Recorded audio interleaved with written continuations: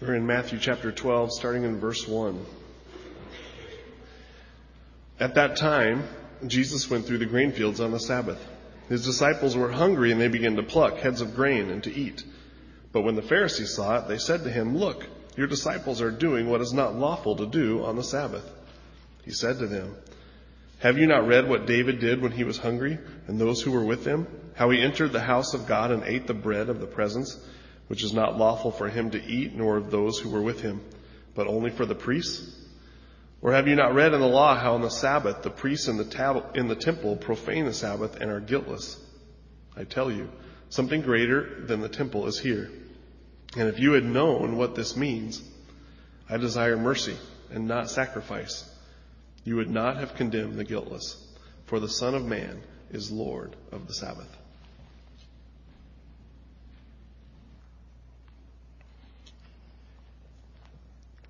As we said in last week's, Jesus was getting the attention of the religious leaders, and it was not the kind of attention that was going to give him great accolades. He was ultimately going to be crucified because of that attention. And no more disgust was created in the eyes of the religious leaders than over the issue of the Sabbath. It was the Sabbath really, and how Jesus treated the Sabbath, that ultimately was going to do him in. Turn with me to another portion, if you have your Bibles, quickly to John 5:15, and it says it right there. There's another account in the Gospels of the Sabbath, and we won't read all of that, but it's the healing at the pool.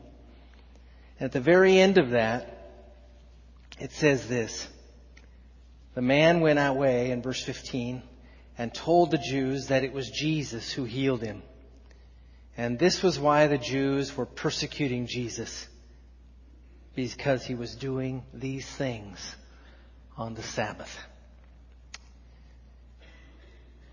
Jesus was in trouble with the religious leaders.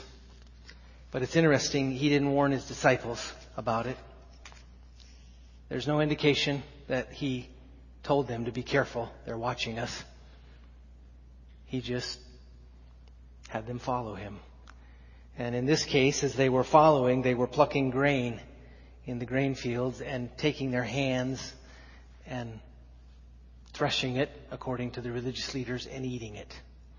There's no indication. In fact, Scripture gave permission for them to go through the fields when they traveled and eat the grain that was there if they were hungry. That wasn't a violation in the eyes of the Pharisees. The violation rested squarely in the fact that Jesus let them do it on the Sabbath. Now, it's interesting here as you look at this. I hope you're asking these kinds of questions. How in the world did they know? How in the world did the Pharisees know this was happening? We don't know. The Scripture really doesn't tell us. But their eyes were on Jesus, particularly as he handled and dealt with the Sabbath. We didn't read it all, but if you go on in that passage a little farther, you find another account of healing a man with a withered hand, which Jesus seems to just intentionally have done on the Sabbath. He could have waited, but he did it on the Sabbath.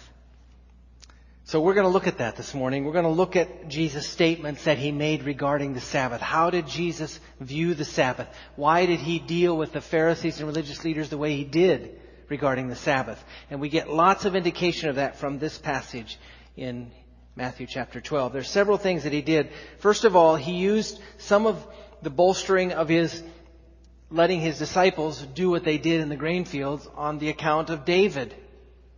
And the story is told there. We read about it this morning when David went into the temple and he took the consecrated bread, which was unlawful, to feed his hungry men. He used that as a bolstering of his argument of why his disciples could go through the grain fields and eat the grain. He also said things in other Gospels in that context of that story of David where he said the Sabbath was made for man, not man for the Sabbath. And again here in these verses, a couple of different ways he says things. In verse 6 he says something greater than the temple is here. That was part of his argument. Something greater than the temple is here. And his certain indication was that he was the one who was greater than the temple. And then he said in verse 7 that I desire mercy and not sacrifice. And if you had only known that, you would know these men were guiltless in what they did. They didn't violate the Sabbath. And then in verse 8 it says the Son of Man is Lord of the Sabbath.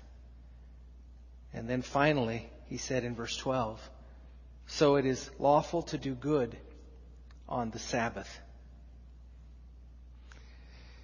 The last couple of weeks we've said that I hope you're asking questions of the Scripture. In fact, you are. People are asking and starting to really look at Scripture and ask questions of Scripture. If you really want to know Scripture, you have to approach Scripture that way. Not skeptical kinds of questions, not questions that are accusing God, but genuine questions. Not questions that want to trap God or trap Jesus, but just genuine questions that flow out. And I'm hoping there'll be a bunch of them this morning, because I have some. After I spent this week, I have some questions. I hope you'll ask some of those questions, and together we'll find answers to some of those questions. It is good to ask questions. Don't ever let anybody tell you it's not. Just be careful the tone in which you ask them. I think God honors good questions. And He wants us to ask good questions. You won't know the Scriptures as you should if you don't do that. But what I want to do now, this morning, is take some time to look at the why of Jesus' statements. Why did He make those statements that He made regarding the Sabbath? What did He mean by them? What was the context of His asking them? And we may get all through this today and we may not. We may have to wait to finish till next week. We'll see how it goes. But the first reason why I think Jesus made these statements that I just talked about, why He used David to bolster His argument and what David's men did, and then all of the statements that we just read. One of the reasons is that the meaning of the Sabbath had been greatly distorted by the religious leaders in this day. It's interesting, it says, at this time in verse 12, as you begin verse 12, at this time, at the time of all of this distortion going on, Jesus does these things on the Sabbath. Providential, I think. Jesus knew it was going to create problems, but He also knew there were some things that needed correcting, and He wanted a proper view of the Sabbath to go forward. And there were lots of improper views. Let me give you some history here, and for a time I'm just going to read some of this. It comes out of John MacArthur's commentary, his second volume of his commentary in the book of Matthew. It'll just give you a context here. One of the reasons why I think Jesus did what He did on the Sabbath. He wanted people to get it right. In fact, it's incredibly important. If we get all the way to the end today, you'll see why it's incredibly important to get the Sabbath right, to understand what the Sabbath is all about here in the context of Scripture. But let me read some things to you to give you the background. This is the setting in which Jesus dropped all of these statements into. Certainly, I think we understand that Sabbath means ceasing or rest or inactivity. That's what the meaning of Sabbath is. And it comes out of what happened at the end of creation. And MacArthur writes, God blessed the seventh day and sanctified it because in it He rested from all of His work which God had created and made, out of Genesis chapter 2. And then in honor of that day, the Lord declared it to be a special time of rest and remembrance for His people, and incorporated its observance into the requirements of the Ten Commandments. It is one of the Ten Commandments. Keep the Sabbath day holy. Now listen to what else he writes in his commentary. But that law is the only one of the Ten Commandments that is non-moral and purely ceremonial. And it was unique to the Old Covenant and to Israel. The other 9 commandments, on the other hand, pertain to moral and spiritual absolutes and are repeated and expanded upon many places in the New Testament. But Sabbath observance is never recommended to Christians, much less given as a command in the New Testament.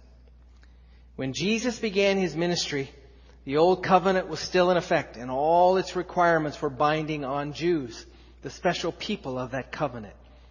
Jesus observed every demand and met every condition of Scripture because it was His own word which He came to fulfill and not to destroy, the Scripture says in Matthew. But for several hundred years, The various schools of rabbis had added regulation after regulation, going far beyond the teaching of Scripture, and in many instances actually contradicting it. In no area were these additions more extensive and extreme than in regard to Sabbath observance.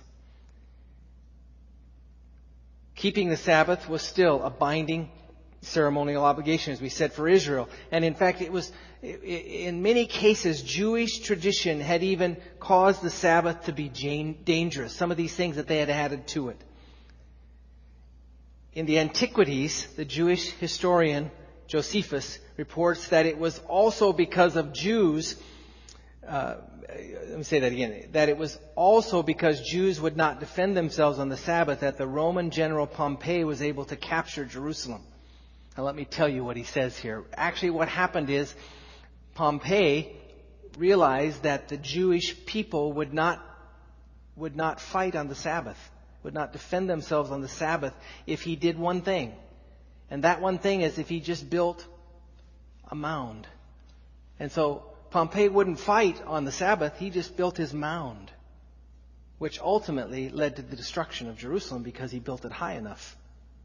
But it's interesting that the Jewish law would have given the Jews permission to fight him on the Sabbath, to actually defend him if he were fighting. But they had concluded that building the mound was not fighting. And so they laid low on the Sabbath. And he kept building his mound. And ultimately, because they laid low, it led to the destruction of Jerusalem.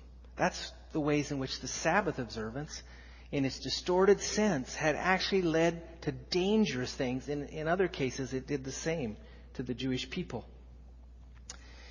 One section alone of the Talmud, the major compilation of Jewish tradition, has 24 chapters listing Sabbath laws. One law specified that the basic limit for travel was 3,000 feet from one's house. But various exceptions were provided. If you had placed some food within 3,000 feet of your house, you could go there to eat it. And because the food was considered an extension of your house, you could then go another 3,000 feet beyond the food. If a rope were placed across the adjoining street or alley, the building on the other side, as well as the alley between, could be considered part of your home. Certain objects could be lifted up and put down only from and to certain places. Other things could be lifted up from a public place and set down in a private one, and vice versa. Still others could be picked up in a wide place and put down in a legally free place, but rabbis could not agree about the meaning of wide and free. Under Sabbath regulations, a Jew could not carry a load heavier than a dried fig, but if an object weighed half of that amount, he could carry it twice. Eating restrictions were among the most detailed and extensive. You could eat nothing larger than an olive, and if you tasted half an olive, found it to be rotten, and spit it out, that half was considered to have been eaten as far as the allowance was concerned. Throwing an object into the air with one hand and catching it with the other was prohibited. If the Sabbath overtook you as you reached for some food, the food was to be dropped before drawing your arm back, lest you be guilty of carrying a burden. Tailors did not carry needles with them on the Sabbath for fear that they might be tempted to mend a garment and thereby perform work. Nothing could be bought or sold, and clothing could not be dyed or washed. A letter could not be dispatched, even if by the hand of a Gentile. No fire could be lit or extinguished, including fire for a lamp, although a fire already lit could be used within certain limits.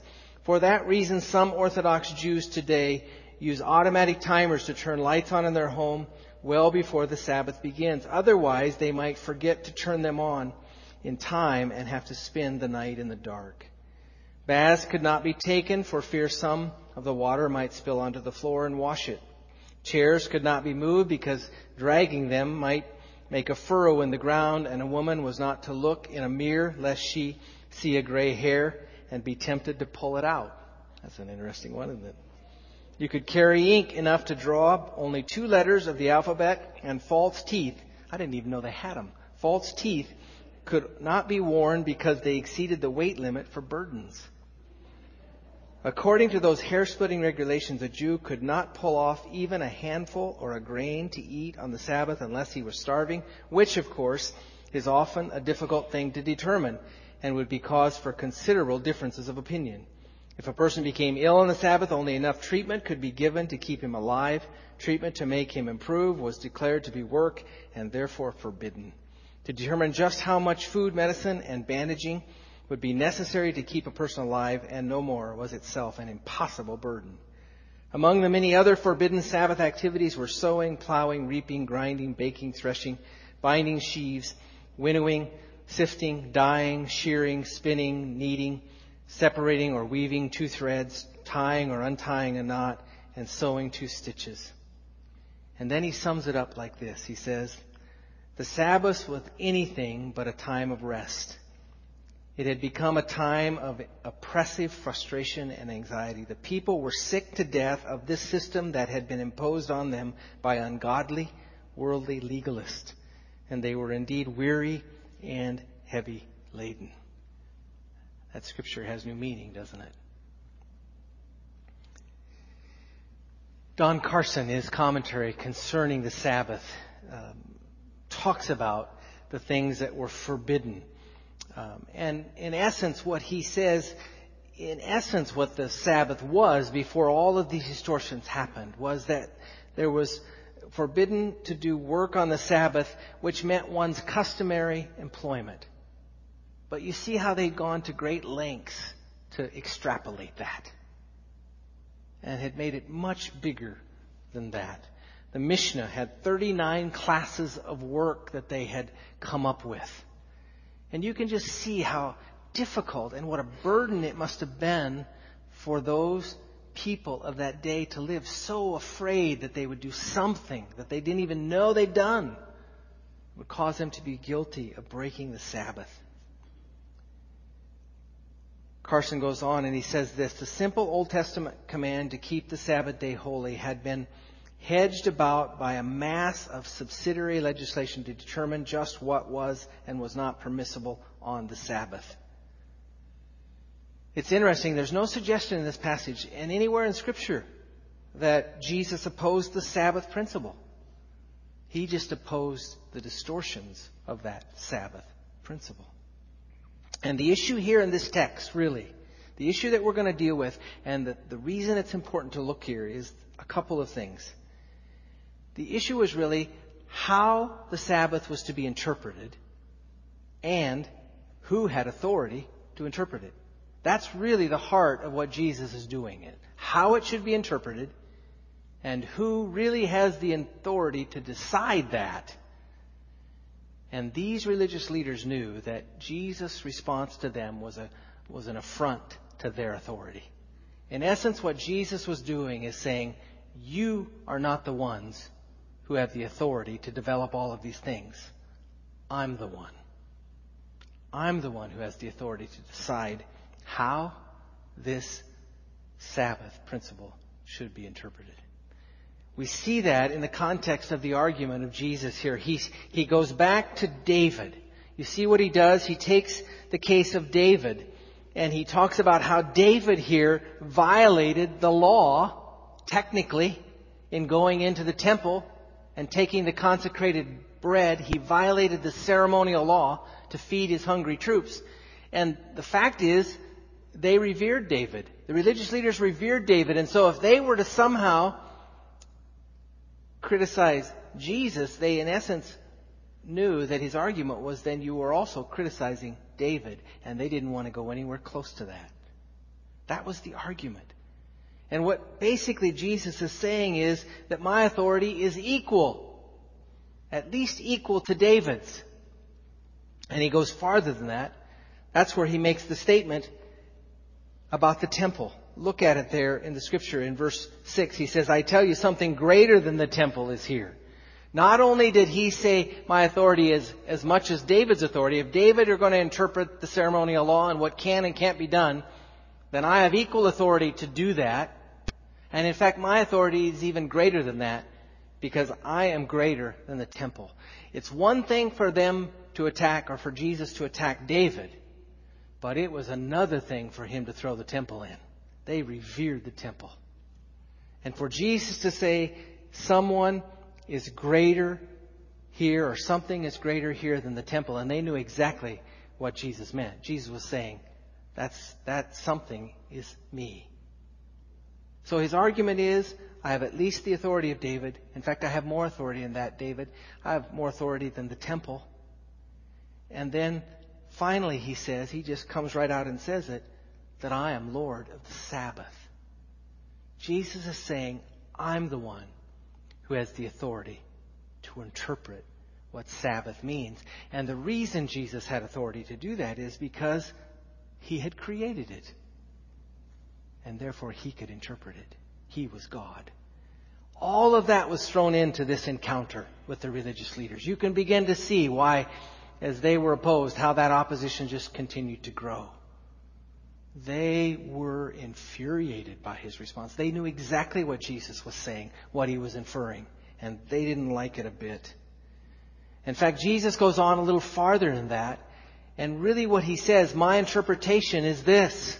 My interpretation of the ceremonial law is this, that I desire mercy and not sacrifice. Comes right out of Hosea 6:6. They should have seen it. They should have realized that they didn't. But Jesus is saying mercy, not sacrifice. Sacrifice had to do everything with the ceremonial law. And Jesus said mercy and love trumps ceremony. That's what he was saying here. And again, they didn't like it. They were upset. They were infuriated. What it really shows us here, what this part of what we're talking about shows us, is really the deceitfulness of our hearts. Of all of our hearts, really. The Pharisees are just those that get raised up here, but all of us have this tendency within us. The Pharisees wanted to rest in wrong places.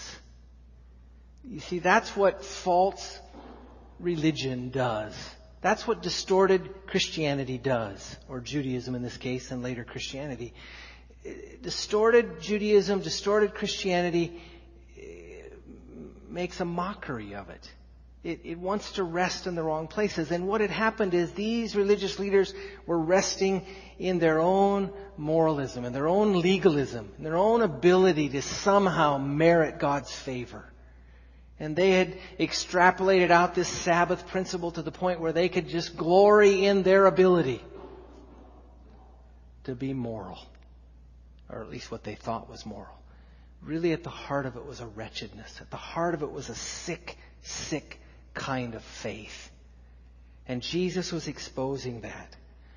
And one of the evidence of the sickness, one of the evidences wherever you find Christianity, one of the evidences of people who name the name of Christ is at the heart, if you distort where they're resting, if you distort what they're putting their hope in, it leads to unmerciful hearts. At the core of it, in fact, it may take you a while to get the layers off, but at the heart of that, there is an unmerciful spirit. Because when you rest in the wrong places, when you take Christianity to be a moralistic kind of legalistic endeavor, and it has more to do about your ability to establish your own righteousness versus the righteousness that God provides in Christ, at the core, at the heart of that will be an unmerciful heart. Christianity, true Christianity, is a merciful experience. A loving experience. People genuinely love when they begin to embrace the truth of Christianity. And any kind of distortion happens when they somehow are resting in the wrong places. And that's exactly what these Judaizers, what the Pharisees and the Sadducees and all of them were doing. They were resting in the wrong place. They had built up this system of faith that they gloried in, and they should have not gloried in it. It was sickness. It was sickness all around. And I think all of us have that danger. One man has said that the default of the human heart is moralism. The default of the human heart is moralism. I, as I was preparing this message, went back to some of my early days as I came acquainted with Christianity, came acquainted with Christ. I didn't grow up in the church, as many of you know that, and had a longing in my heart to try to find God, and it certainly wasn't a perfect longing, but there was something stirring in my heart. And at the age of 18, I had somebody present the claims of Christ to me, and I responded to that. But my early days of Christianity, I didn't have very good teaching. I didn't have people come around me to help me to see it as clearly as I ought to have seen it. And I remember in those early days glorying in the wrong kinds of things. I think I was a believer. I think I truly had come from spiritual death to spiritual life. But I found myself often glorying in things that I ought not glory in. I remember the day that I went to my employer, and I had worked since I was 16 years old in this particular supermarket, and had worked my way up a bit in there to have some responsibilities. But I remember the day I went to him saying, I just can't work Sundays. I just don't feel like I can work on Sunday.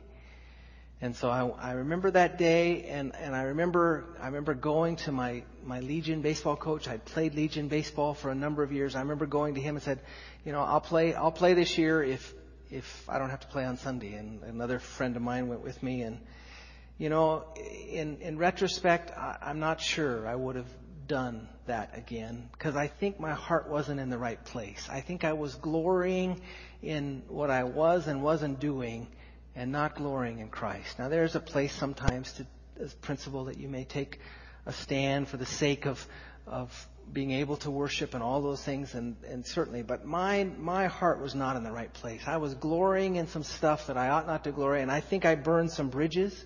I think I deeply hurt my father in the fact that I didn't play baseball that year. If I could redo it, I think I would do it different, because I think I gave him a distorted idea. Of Christianity in many ways because of that. But it's just the default of our hearts. Even as believers, we can rest in the wrong things. We begin to glory in the wrong things. And these religious leaders, these Pharisees and Sadducees, in many ways wanted to please God. But the default of our hearts, if we're not careful, will take us places it ought not to take us. And it was a sick kind of experience that was going on here that Jesus came colliding into. Now that lays a little background. I want to take you now to another thing. This is really what I think is more important about what we want to see in this Sabbath account. I want you to turn with me to John chapter 5 and verse 8. Going back to the passage that I said to you, told us that this is why the Jews are persecuting Jesus.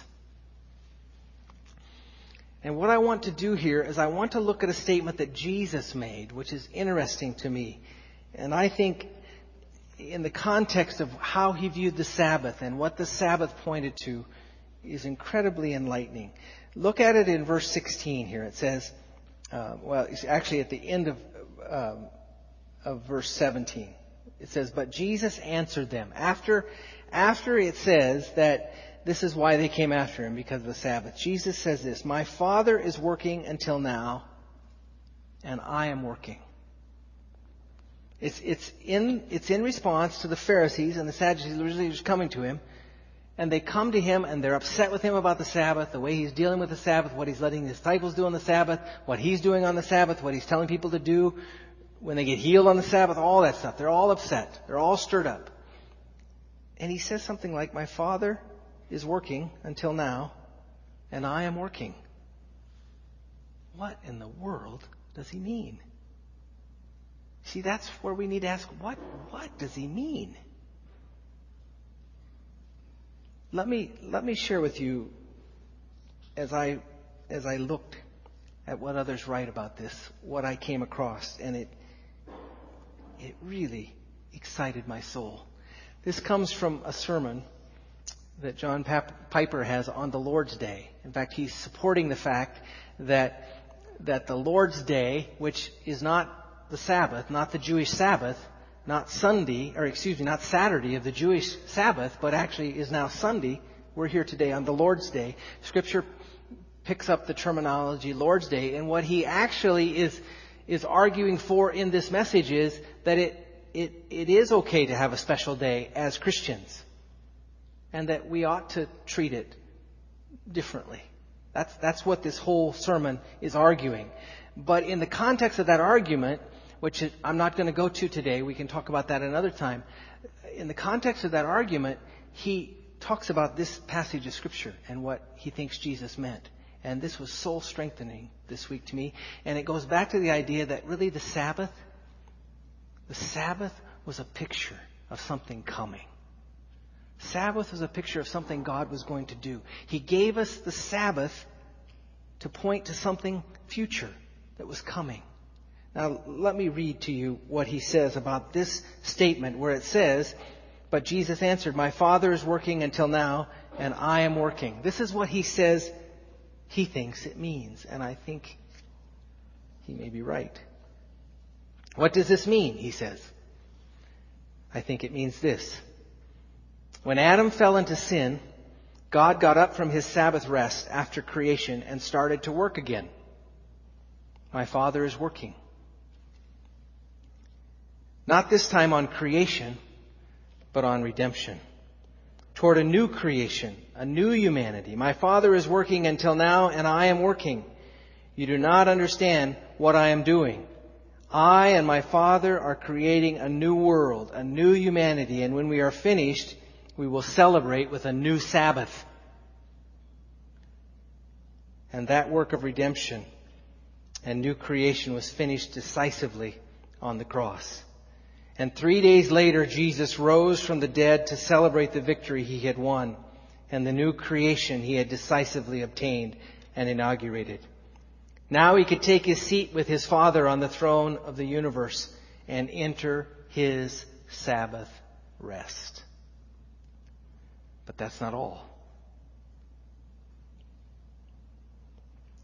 He goes on to write, "So the final, eternal, blood-bought Sabbath rest has begun. We enter into it when we cease from our works and trust Christ and his finished work for us on the cross. This is the great and final meaning of the Sabbath. Christ has become our rest, our Sabbath.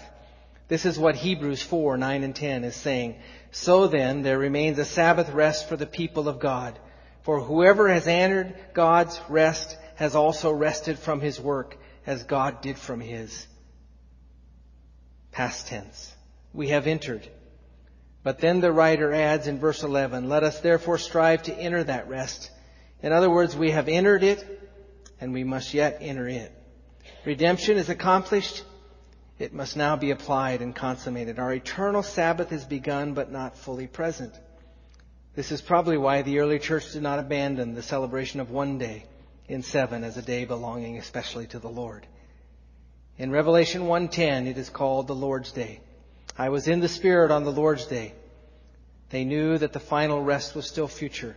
A day was still needed to bear witness to a self-reliant, self-sufficient world that our work does not save us or define us. Christ does. That's his admonition about the Lord's Day. You need to think about things like that, and you need to have questions about that, which I hope you do, because someday somebody from a Seventh-day tradition is going to come to you and say, the Sabbath is Saturday. And that's right. The Sabbath that we were commanded to keep in the Old Testament is Saturday. So why do we meet on Sunday? And the reason for that is the resurrection. The reason that the early church picked up the Sabbath principle was because that was the day that the Lord had risen. He had risen on that day. A new dawning, a new day had come. A new rest had come on the scene. And the Scripture says that's the rest that we need to know. This morning, as I shared with you that our worship ought to flow out of our satisfaction in God, what I could have said is our worship needs to flow out of our resting in God. That we've entered that Sabbath rest. And that Sabbath rest is entered when we enter into Christ. We enter into His rest, and we rest in Him. All of our confidence rests on what He has accomplished. He's finished the work. And so the question for us this morning is, have you entered that Sabbath rest? Sabbath was pointing ahead to a new creation, a new rest that was coming, a rest that could only be accomplished by the finished and completed work of Christ. When I see things like that, it just comes alive in my soul. Take your Bibles and turn to Hebrews with me. I read this to my class this morning. We're gonna close with this morning. Turn if you have them. Otherwise, listen closely. In Hebrews chapter 4 and verse 9. This is what it says. So then there remains a Sabbath rest for the people of God. For whoever has entered God's rest has also rested from his works as God did from His. How do you know if you've entered into that Sabbath rest? The way you enter into that Sabbath rest is that you rest in what Christ has done. You rest in the finished and completed work of Christ. He did it. He's rested, and He beckons all of us. Come, you who are weary and heavy laden, and I will give you what? I will give you rest.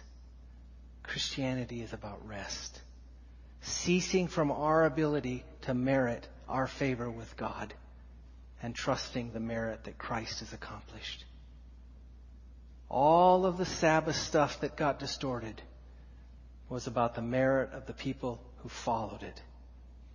It wasn't about the merit of another. It was a distortion of the Sabbath. The true Sabbath rest rests in what Christ has done. And so this morning, I pray that's where you rest.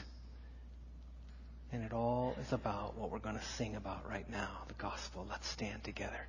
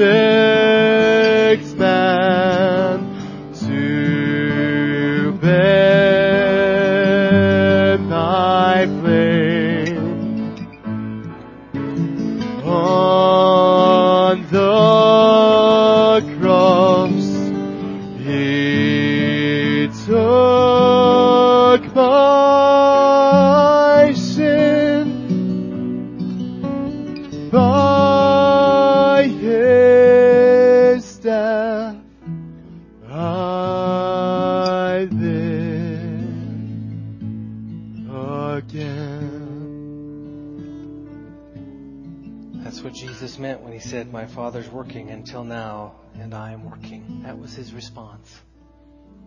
Creating a new creation, a new people. A people who I'm beckoning to come unto me, all that are weary and heavy laden. I will give you rest. Let's pray. Father, teach us to rest. Teach us about Sabbath, Lord. I pray this morning, if there's some here who don't know what it is to have entered into that Sabbath rest, that even this morning, Lord, you will have opened their eyes to see that it's about taking refuge in Christ. Turning away from their own works, their own ability to merit your favor, and looking to the favor of Christ and resting there. Oh Lord, teach us more of that rest. In Jesus' name we pray. Amen. God bless you. You're dismissed this morning.